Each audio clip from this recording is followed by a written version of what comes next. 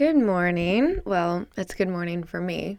I don't know if it's morning time for you when you're listening to this, but it's 6:30 a.m. Pacific time where I am. I like to get up early. It's just really quiet and peaceful in the morning. It's my favorite time to walk. There's no cars or traffic. It's before everyone's morning commute. So it's my favorite time.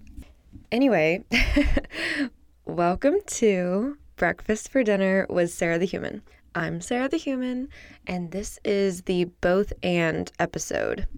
I've missed you all. It's been almost 2 weeks since I've launched an episode, and I'm pretty proud of myself for that because I just decided I'm gonna remove any sort of pressure I feel to crank out an episode once a week for the rest of my life in perpetuity and just go at my own pace.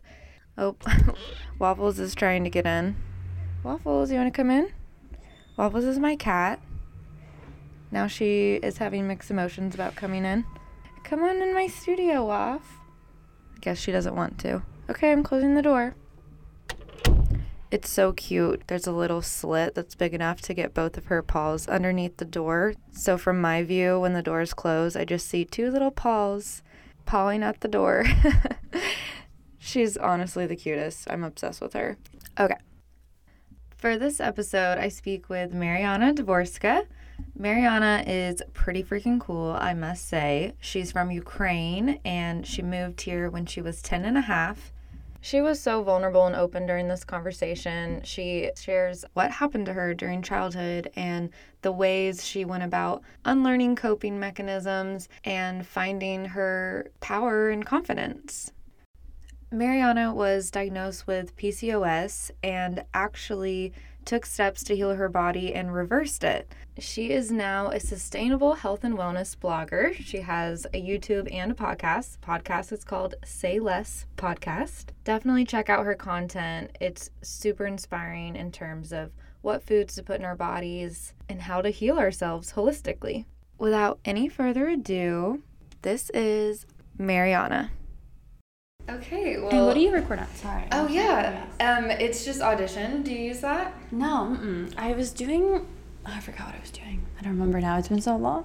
There's a bunch of different platforms to choose from out there. Okay. It's kind of overwhelming. Did you do Red Circle, or was it a different... It was something with Spotify. It might have been on the Spotify thing, or on Anchor. It was on Anchor. Oh, yeah. That's what it was. Because I guess I'm on their thing. I still have no idea how any of it works. I know, it's so confusing. So weird. Yeah, so you upload it to Anchor, and then Anchor puts it on Spotify. Yeah. So mine is called Red Circle, and it does the same thing. Gotcha. But yeah, Katie helped me a lot with the research and everything. She sat me down and did a little lesson for me, and so sweet. We love her. I know, she's the best. Well, welcome officially to Breakfast for Dinner. I am so excited to talk to you more. I mean, we just met recently, and I feel like we just clicked immediately. Instantly.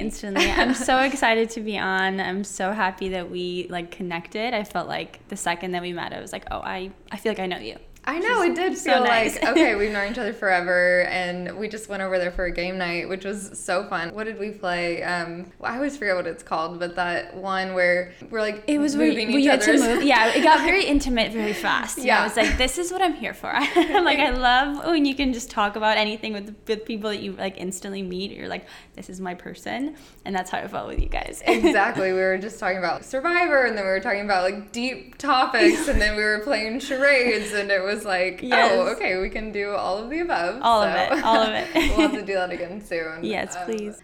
You told me about coming to America because you're from Ukraine, right? Yes. So when did you come over here, and tell me about that again? All right, so I was born and raised in Ternopil, Ukraine, which is a city it's pretty close to Lviv, which is near Poland. And I basically grew up with my grandparents from the age of 5 to 10. Both of my parents actually moved to the United States when I was 5 years old, and they were both doctors in Ukraine. My mom was an OBGYN neonatal doctor. She was like delivering babies and working with babies from 0 to like 13 days old, which is really crazy.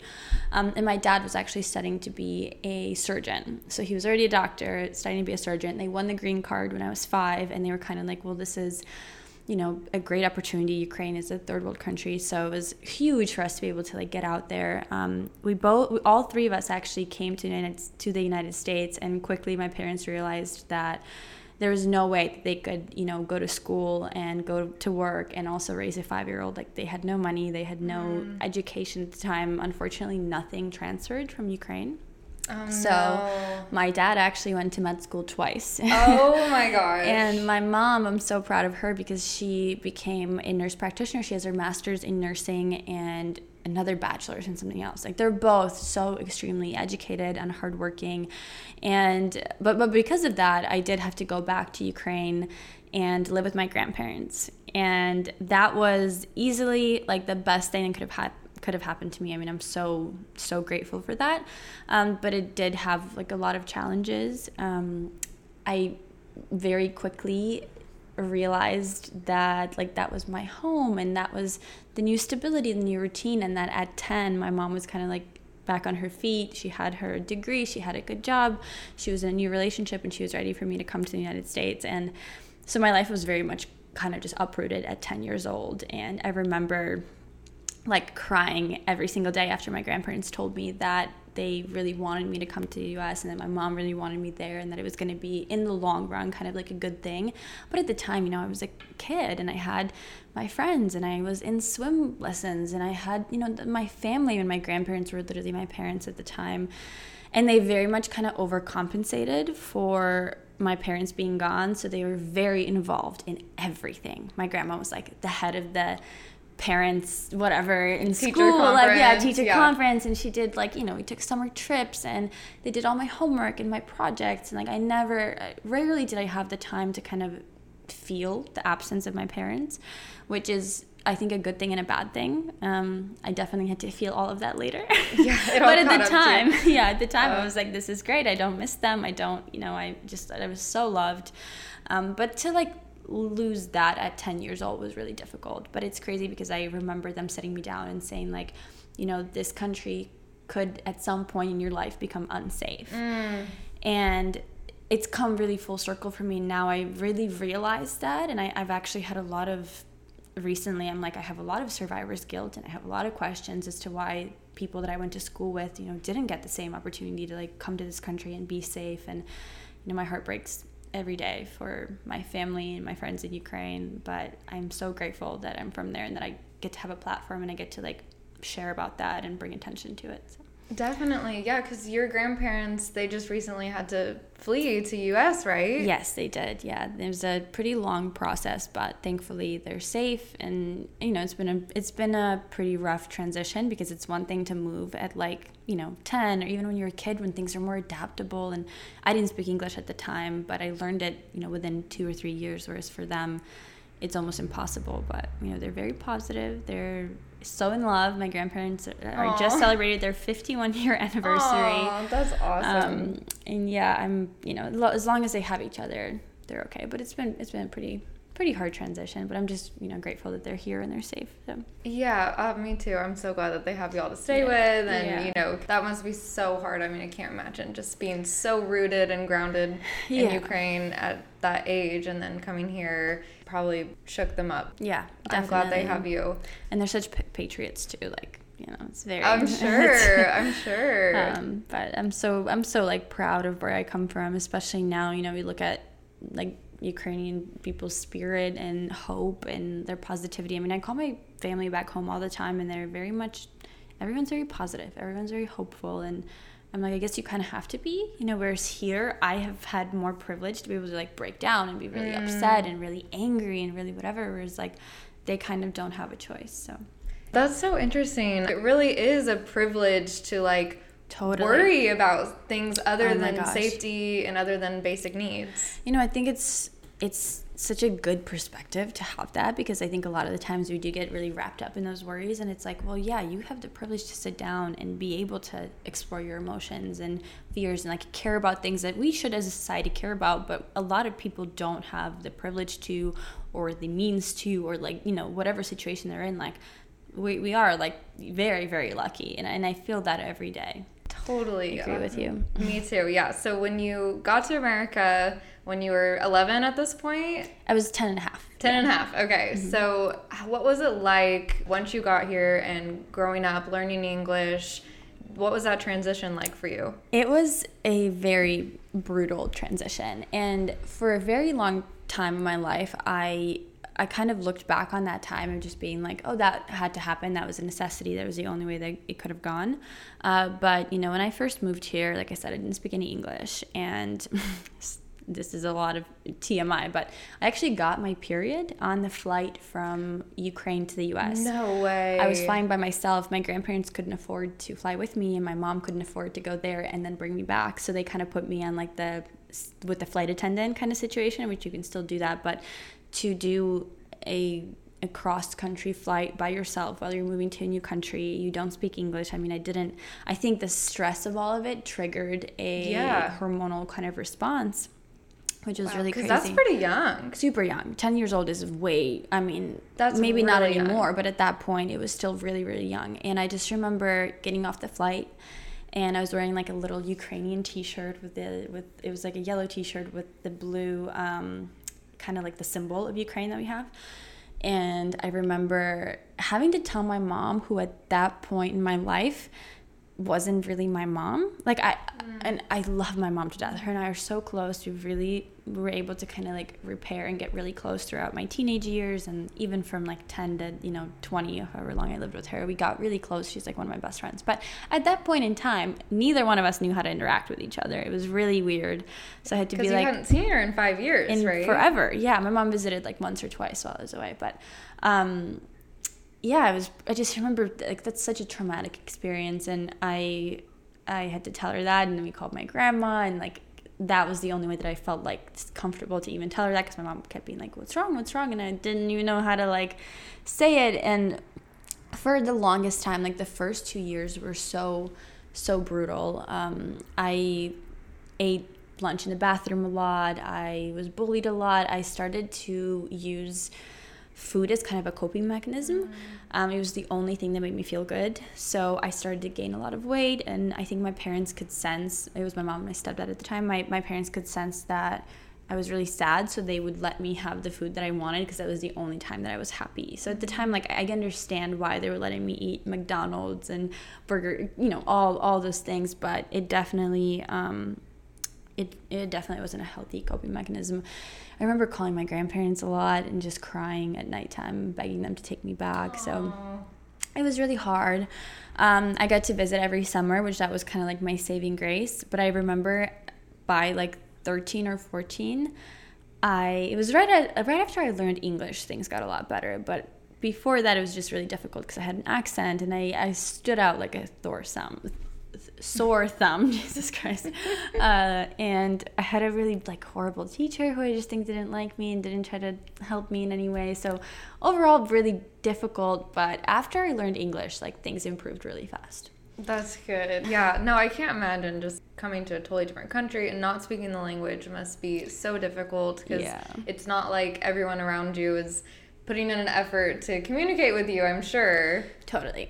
So it was like all on you. And I just think it's really hard, as a kid, like all you want to do is fit in. All you want to do is not be like the last person picked when you have a group project, or you have games during like gym class, and you have to be kind of standing off to the side and hoping that either the teacher will assign you or whatever. Like it's just such an embarrassing feeling, and just so sad. And again, like I used to dismiss that experience a lot, but I went to therapy during COVID and I unpackaged a lot of it, and I realized now that like it was really, really traumatic. It really, really was. And I think it affected me for years and years to come in terms of like decisions that I made in certain relationships and choices that I made for my life, and just kind of like, I guess the way that I functioned and viewed the world.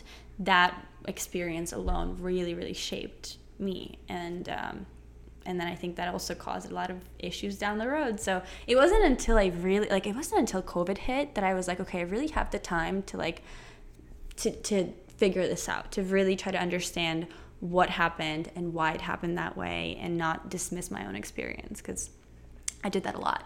I always felt like if I said, hey, this was really painful and this was really scary and it really hurt me, that would somehow take away from the sacrifices that my parents made, which, you know, were so difficult. I mean, my parents to this day still have very thick accents, and they get, you know, they stand out a lot, and that's something they have to live with for the rest of their lives, whereas like I can blend in now and it feels more natural to be in this world. But I never want to take away from like their sacrifices, so I always made my experience very small, of like, well, I was so lucky that I got to grow up with my grandparents and all that. But gosh, there's so many layers to everything you're saying. It's like, it does seem like, how is it that our childhood experiences can affect our adulthood so much? But they really do. I mean, it completely shapes us.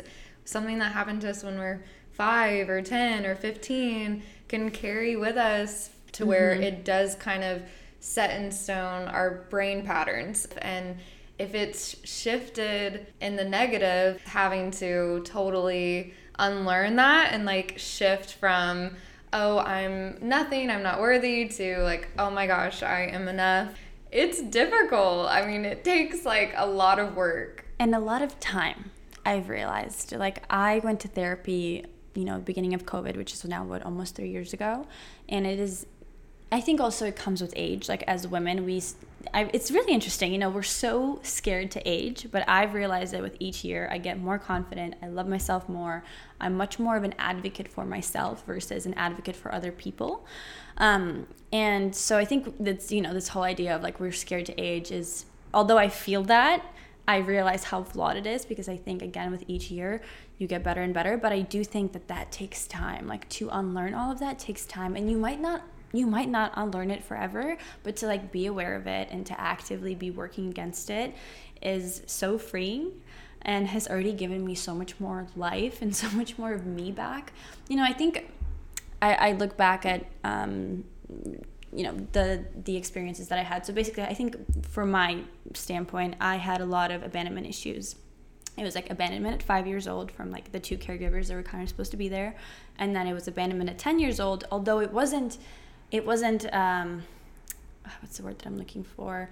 It wasn't on purpose. It kind of had to happen, if that makes sense. Right. It was still, the feeling alone doesn't change. The feeling of, now I had these 2 caregivers that were my support system, my safety, my whatever, and now I lost them again. So it was like every 5 years of my life, something really drastic happened where I lost my safety net, and that caused me to have a, you know, anxious attachment style that actually proved itself to is really interesting. I have an anxious attachment style, but when it comes to the way that I present myself into the world and how I deal with that is actually through like avoidant kind of actions, I sort of put it. Kind of like playing hard to get, like, oh, I don't care. Even though, or like my initial response, the second that I feel threatened, although on the inside I'm like, oh, all I want is closeness, and all I want is for this person to just be like, I love you and I'm going to be with you, I'm going to help you. The way that I respond is, we're distancing. I'm going to leave you before you get to leave me. That kind of feeling.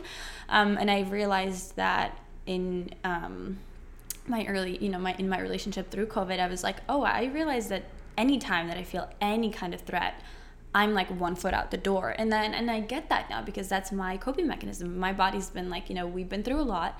We're never going to get close to people. And even if we do, you're always going to be kind of one eye open, ear out, just to make sure there's no threats. And if there are, we're going to leave, because that seems to be easier than, you know, staying and like working through it and getting attached and maybe getting your heart broken again.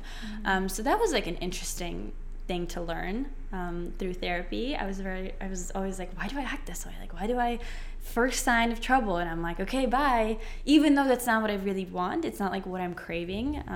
So that was really interesting. But yeah, just to unpack that. I think a lot of people can relate to what you're describing. What are some things that you do where you've been able to trust people more? You know what it was? I think changing my opinion of myself. I think everything for me stemmed from basically, as I was growing up, I think somewhere along the lines I formed this opinion of myself where it was like, you don't deserve love, or you don't deserve someone to stay in your life, because people constantly left. So it made me feel like obviously there was something wrong with myself, and that's how I functioned in this world. So I was always like, well, what can I do to make people stay?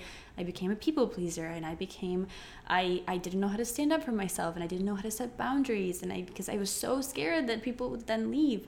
And I think the bigger, I guess, the mindset, oh my God, I don't know what is happening. I think I need water.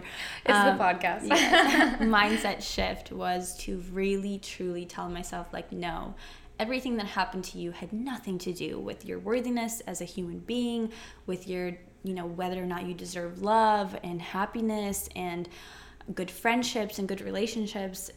Like, just really erasing that from my brain and being like, the reason that people left and the reason that there was so much kind of so many changes that were maybe like not great changes had nothing to do with you, especially not you as a kid. And just really like embracing that and being like, oh yeah, I am a good person, and I am kind, and I am sweet. I would have like when I would meet new people, something I'd noticed about myself was I would always be analyzing myself. Like, how are they perceiving me? And it's because I didn't have a strong core system belief about me of who I really, really am.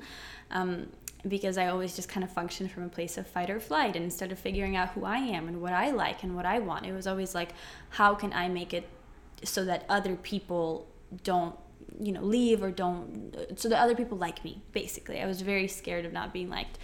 And I think just developing such a strong system of, no, these are things that I deserve. It made it so much easier to not be so attached to people, and to not push people away, and to like, I don't know, just to really come into a sense of self. And I think, again, that's something that happens through therapy, but also something that happens with age. Like, each year I'm like so much more confident in who I am, in the topics that I speak about, in the thoughts that I have, in like just knowing what I want and what I like and what I feel really passionate about. It's really, really helped. So that's awesome. No, I totally relate to so many things that you're saying. Seriously, in society, you want to be in your 20s, or, it's scary to age or whatever. But so far, I feel like it's the opposite. I mean, I'm thankful for the 20s, because I think that it is a time of just figuring stuff out, not having it all together, and just becoming conscious of things that we've been unconscious of. Yes. Like, I was a people pleaser for so long and developed that as a coping mechanism, and also perfectionism, like wanting everything to be perfect, wanting my body to be perfect, wanting my Instagram to be perfect, whatever it is, and really just becoming aware of it. That's what's so cool about therapy, or just, I absolutely don't want to glorify the pandemic at all. Obviously, like, so much loss happened, but I think a lot of wisdom comes from stillness and just like reflecting, just taking time to reflect. Yeah. I love that, reflecting. I think it gave everyone who was in that privileged position an opportunity to reflect and to think more and to like go inward. And I mean, it was so difficult. Like, the first year of the pandemic was so hard for me, and I was really trying to figure out like what am I so scared of. And I realized that I was really scared of uncertainty, and I was really scared of any major changes, which, if you look back on my life, I'm like, oh, it totally makes sense, because any time that there were major changes, none of the times was it really positive. There was always like a big uprooting thing that happened. So of course I was scared of all of that. But I totally agree with you, reflection. And, I think that my stuff also manifested itself. I was in a very long-term relationship with someone from the beginning of high school up until my move to LA. And I realized now, like, when I look back on it, I was so codependent, but in a very emotional way, because in other ways I am very independent. So it was really weird to be in a relationship with someone that I really didn't, like, I didn't know how I would ever survive without them. But if I look back at my life, I had every other means to survive, other than just what scared me was just the thought of being alone. And I think women are really, really afraid for some reason. Like, men are always so encouraged, like, hey, go figure out what you want to do with your life, explore your passions, don't settle down until you find the right person. Whereas with women, we're always encouraged to present the best version of yourself, and hopefully the right partner will like that, and you can find someone and then you'll be fulfilled. And it's like, and I say this as someone who I really, you know, I would love to be a mom, and I hope I get the opportunity for that, and I would love to be married and all those things, but I don't think that should be your only kind of, from a young age, being told that that's all you're good for. I mean, it's so, you know, so I think as much as your like childhood trauma affects you, there's also a lot of really just wrong things with society. Yes, or conditioning, just external things. Yeah, just subtle messages. Oh, there's so much to unpack here, which is again so hard. Like, I'm so fascinated with women. The older that I get, this is gonna be it's gonna be the name of the podcast. The older that you get, but the older that I get, and the more I realize the things that we deal with on a daily basis when it comes from, you know, hormones to societal pressures to just, you know, everything that we're taught from a very young age and encouraged to do. Like, we have so much more unlearning to do than men. And that's not to say that men don't have their own struggles. I mean, of course they do.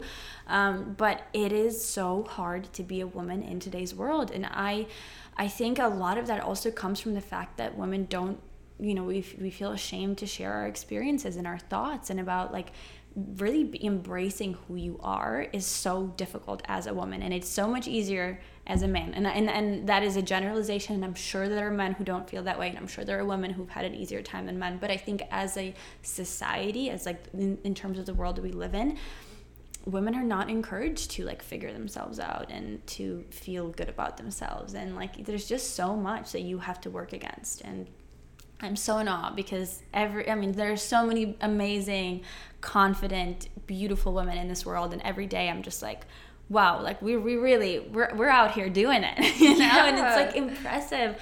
I recently went on a little getaway with a brand, and I met so many cool creators that were women, and you know, some of them were in like the body positivity space, and others were in the sustainability space. And to have these conversations, like everyone is so well spoken and confident, and I'm like, I look at them, I'm like, God, I know how much you had to go through to get to this point, and it's so amazing.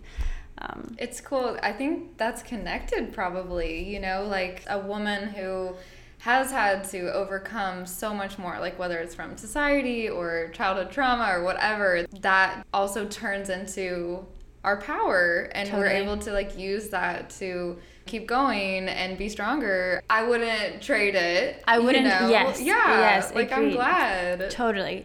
And I'm so right there with you. Like, I think there's so much empowerment that comes with realizing and recognizing your own experience as a woman, and like being like, yeah, you know, I've had to work through a lot. And I think that's also a way to figure yourself out, as long as you give yourself some grace and be like, yeah, like this hasn't been a great environment. It's never been a great environment for women, especially on top of everything else you have to deal with your day to day. So it's like you can find power in that, because I think we all struggle with confidence, and it's like you should already be so confident because you are living in this world. Not only are you living, you're surviving, and you're trying, you know, your hardest to like figure yourself out, and it's already so difficult.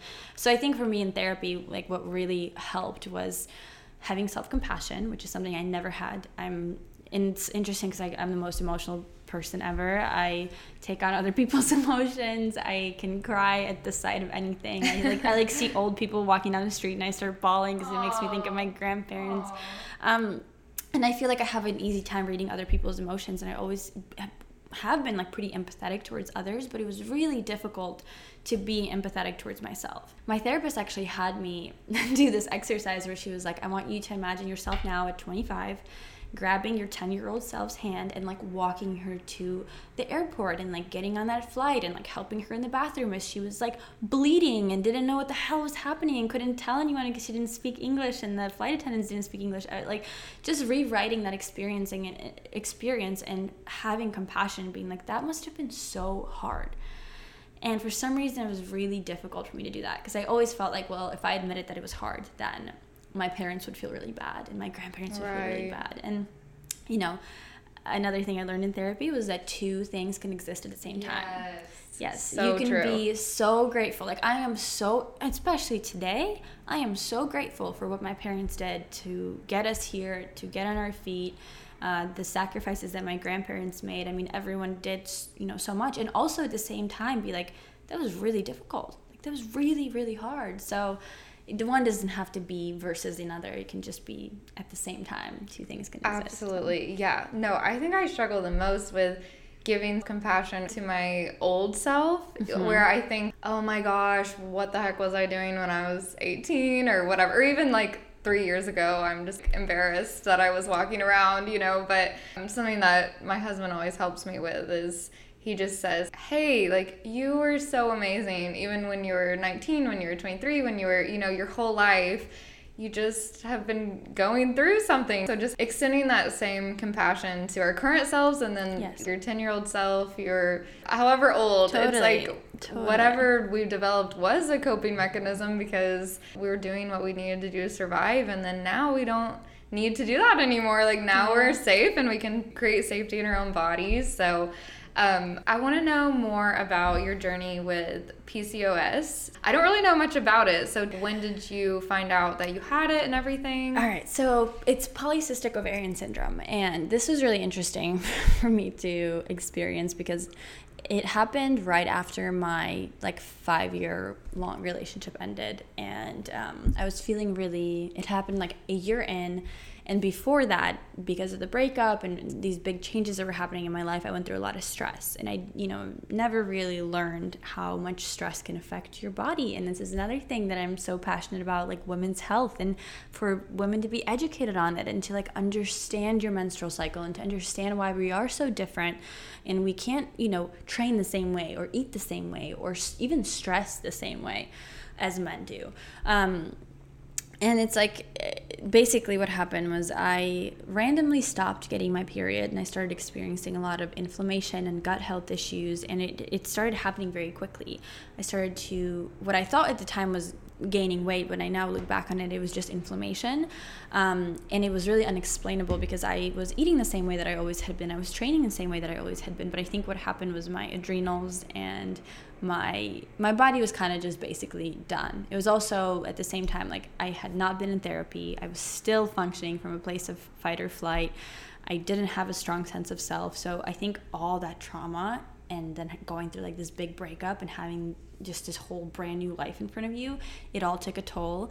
And all of a sudden stopped getting my period. I was so depressed and confused. I had no idea what was happening. And both of my parents, like I said, are in the medical field. So they were like, hey, let's go to these gynecologists and let's go to these specialists. And I would go from one to the next. And because I was still fair, in good shape for what it seemed like to them, my BMI was still fine. Right. Whatever. They never really took me seriously. I would come in and I'd say, hey, I haven't had a cycle. I am experiencing weight gain / inflammation. My gut health is really bad. I'm not sleeping. I have acne. It's really unexplainable. But it was all for them, it was on a low spectrum, so they never wanted to do an ultrasound. They never wanted to do blood work. They'd just be like, oh, you know what? I can prescribe you the pill and that'll regulate your cycle. Or I can give you antidepressants, or I can give you both. And at one point, I actually had a gynecologist tell me, this was the last time I actually went to that gynecologist, to a gynecologist. She didn't look at me. I was in the office for 30 minutes. She walked in, she looked at my chart, and she said, based on looking at your chart, I can just give you birth control, and when you come back in however many years, and we can do IVF if you're interested in having kids.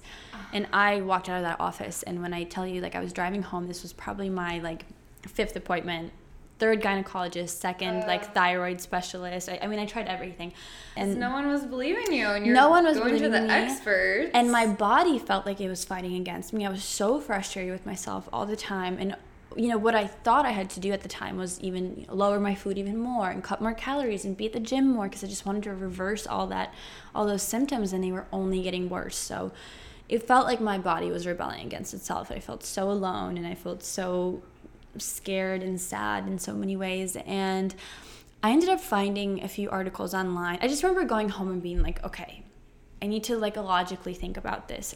This wasn't something that I have had over the last however many years that I've been alive. Obviously, things can change. I understand that these things can come about, but also let me understand what this even means, what it could even be. And I remember just reading about PCOS and all these women talking about how they were naturally able to, because all PCOS is just a set of symptoms. It's a very interesting kind of diagnosis because doctors don't know that much about it. In my experience with the medical industry, and I say this with both of my parents, my grandparents, they were all into medicine. I think that this, doctors are very great at treating diseases, at treating, if you have a broken arm, like, of course you're going to go to the doctor. Of course you're going to go, if you need a surgery or any of those things. But when it comes to chronic disease, especially when it comes to women, there's just not enough studies, and there's not enough. I mean, I had a doctor tell me, yeah, it could be PCOS, but we don't really know enough about it. So the only option that I have for you is the pill. And I was like, what the hell? What do you mean you don't know enough about it? I mean, so many women struggle with PCOS, right. And you can't even give me information on it. All you're telling me is that there's cysts on my ovaries, and you don't know why they're there. You don't know what to do about them. Like, I was really frustrated. I started doing research on it. Something that was a big connection was that it's your body it's out of tune. It's out of touch. It's not kind of like a train going on the rails and it went the wrong way. So I'm like, how do I get this train back? I started doing research about how much, insulin resistance and inflammation, how much gut health. I mean, gut health plays such a huge role in our overall health, not just hormones, but also sleep and acne and mood and like all these different things. So I was like, where do I start? I start with probiotics. I looked at my exercise and I was like, wow, I'm exercising 7 days a week and I'm at the gym for 2 hours and my body is freaking out. Like, I need to rest. Tired. Yeah.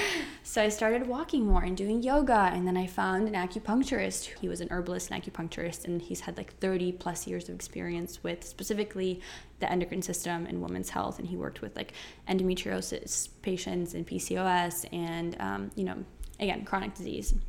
I came to him, and it was the most comprehensive, thorough appointment that I have ever had. Wow. I was in that office for an hour and a half. He looked at everything, my tongue, the inside of my eyes, my ears. He took fingerprints. He took my temperature, blood pressure. We talked about stress, emotional stress, and my birth control stuff. We talked about what I ate and like all these different things. And I was like, this is so crazy. The fact that I can go to a doctor, an MD doctor, and they're only going to do is look at my chart and then send me on my way with some pills, versus this doctor that's like, hey, this is going to take some time. Don't worry. Like, the first thing he said to me, he was like, don't worry. Like, we're going to figure this out. I was like, that's all I needed to hear. I just needed someone to be like, I'm going to help you. And he talked about how I should be eating and sleeping and what I should be focusing on.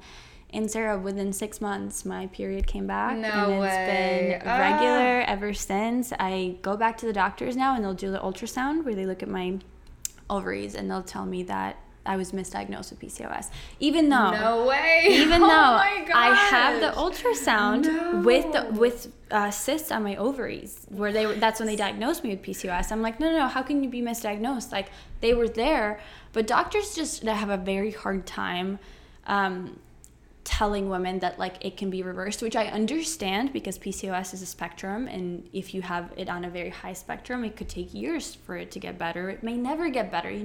It's so hard. Every woman's body is different, but there's a huge percentage of women who do struggle with PCOS who I do think can reverse it, but doctors are not going to take the time to sit down and like come up with this comprehensive plan. So that's where I think naturopathic medicine, when it comes to chronic disease and women's health, is so helpful. Absolutely. I love that your acupuncturist took you seriously and listened to you. And because I do feel like each of us know our own body better than anyone else can know it. Absolutely. So we know when something is off. We know what we tried to. It's like, okay, look, I have tried drinking all the water. I've tried doing all this exercise or whatever, and it is not working. And that's why usually, you get to a point where you've got to go seek out the expert. And it's pretty interesting how so many doctors and experts on medicine are almost like pitted against holistic and natural medicine. And it's a bummer, because I wish it could be more like inclusive, where both of them can exist at the same time. Like we were saying before, like we don't need to have it be one against the other. It can work together in tandem. Absolutely. And I I totally just lost my train of thought as I was thinking about it. Oh, I was trying to say, you know, I think what I've realized is, and I want this to be very clear, because I think you can listen to my story and be like, well, she's against birth control and she's against this, and it's like, no. And I'm also not even against doctors, and I understand that most patients who come into the doctor's office, they do want their symptoms of PCOS to be gone immediately. And if you take the pill, it is a Band-Aid approach, but it does help relieve some of that, you know, hair growth and inflammation and weight gain, all of that. And I understand that doctors, like most people, don't have the time to like research and dedicate their time to this. And I was so privileged to be in the position that I can do that. But that's why, you know, I think that we should know about this stuff from early on, because I think a lot of this can be prevented.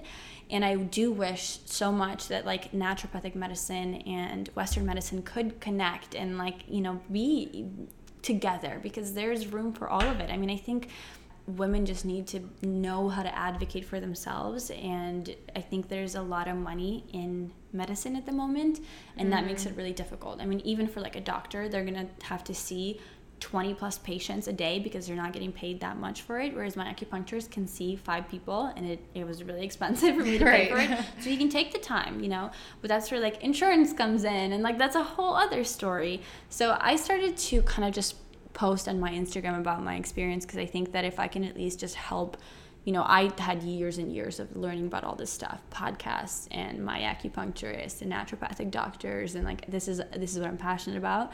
This is what I want to put out into the world. I'm like, if I can take it in, digest it in my own brain, and just spit it out in like the most simple way possible that a mom who has 2 kids can understand and somehow implement some of these things in her life and make it better, then like that's what I want to do. That's such a worthy mission and such a needed cause, for real, because thank you. Really, there is just so much misinformation out there. And then another part of it too is information is always changing, or it's evolving. So what might have been true about what's good to put in our bodies 30 years ago, it's been found out that some stuff we were taught is the opposite, where it's like, oh, we're not supposed to have fats, and now it's like, no, okay, actually avocado and, you know, and butter is good for you, like, you know, yes. Exactly. So there could be people who have been trained one way and then haven't had time to dive into all the new stuff, because there is a lot of mixed messaging out there with nutrition and wellness. I mean, absolutely, you can find someone on Instagram saying bread is good for you, bread is bad for you. I mean, it's just all over the map. And that's where like my biggest advice is always listen to your body, because even some of the advice that I'll give out, I'm like, that could not work for someone else. Right, that could not work for the issues that you're dealing with, or the life that you live, or like the way that your body regulates itself. And that's why being your own advocate and implementing things in like a gentle way and trying different things, you know, like we know for a fact that walking is good. It reduces stress. They've done studies on it. So it's like things that you know for a fact are good, implement them in your life as long as they don't stress you out. But everything else, be wary of it. But, you know, things like sleep. Sleep is so important. That will never change. 60 years from now, they're going to say the same thing. You need quality sleep. You need to learn how to manage your stress. You need to eat healthy in whatever capacity you can. Treat your body right. But I think, you know, for the longest time, especially like in the 1990s and the early 2000s, we had this wave of diet culture kind of come by and all that stuff. But, you know, if you can just go back to the basics. Like I always say, if you can go back to the way your grandparents and great-grandparents used to eat and treat their bodies, that's a good place to start. Yeah, our body will tell us to rest probably more than the world will tell us to rest. Like the world is like hustle, go, work out 2 hours in the gym every day, you know, like that's kind of the messages we're receiving. But our body is going to point us in the right direction, and I think that's something that took me a really long time to learn. If you start to really, like, God, I could go on and on about this. I mean, there's so much to understand about how our bodies work, but it's like we change with the seasons. And if you can let go of like the body manipulation stuff and just focus on nourishing yourself, your cravings will be so easy to understand and satisfy. and it's fascinating. Like, I'm always just so fascinated with my body. Like, if I wake up one day and I'm like, or if I'm in a grocery store and I look at a fruit and I'm like, that sounds good. Like, there's a reason why that sounds good. Yes. There's something that I'm missing, and I'm gonna get it now. My body can feel safe and knows that if it needs something, it's gonna get it. I'm not gonna work against it and tell itself that, oh, I can't have this because it has too many calories, because then you get all out of whack. But as long as you're like satisfying your cravings and your body feels like it's on a smooth system and it's rolling and it's doing good, everything else kind of settles into place. So it probably knows when something is in season. Like, it knows, oh, peaches are in season, so yes. I want a peach right now. And it's more exploratory too, like incorporating new foods that totally. Our body might lead us to that we wouldn't normally like pick off the produce aisle or whatever. Well, thank you so much for just being so vulnerable and sharing your story. And I mean, you have so many amazing things to say. So where can people follow you, on YouTube? Yes. So I have a YouTube channel. It's mostly like healthy recipes and what I eat in a day. And those, like, I want people to like see me eat a lot of food and treat my body well, basically. I think a lot of the times a woman will come on my channel and be like, wow, you eat a lot. And I'm like, yes, and I want you to feel safe to do that too. So I still post a lot of content like that on YouTube and Instagram. I'm now on TikTok. And I think I really need to bring the podcast back. Like, I really miss it. It's called the Say Less podcast.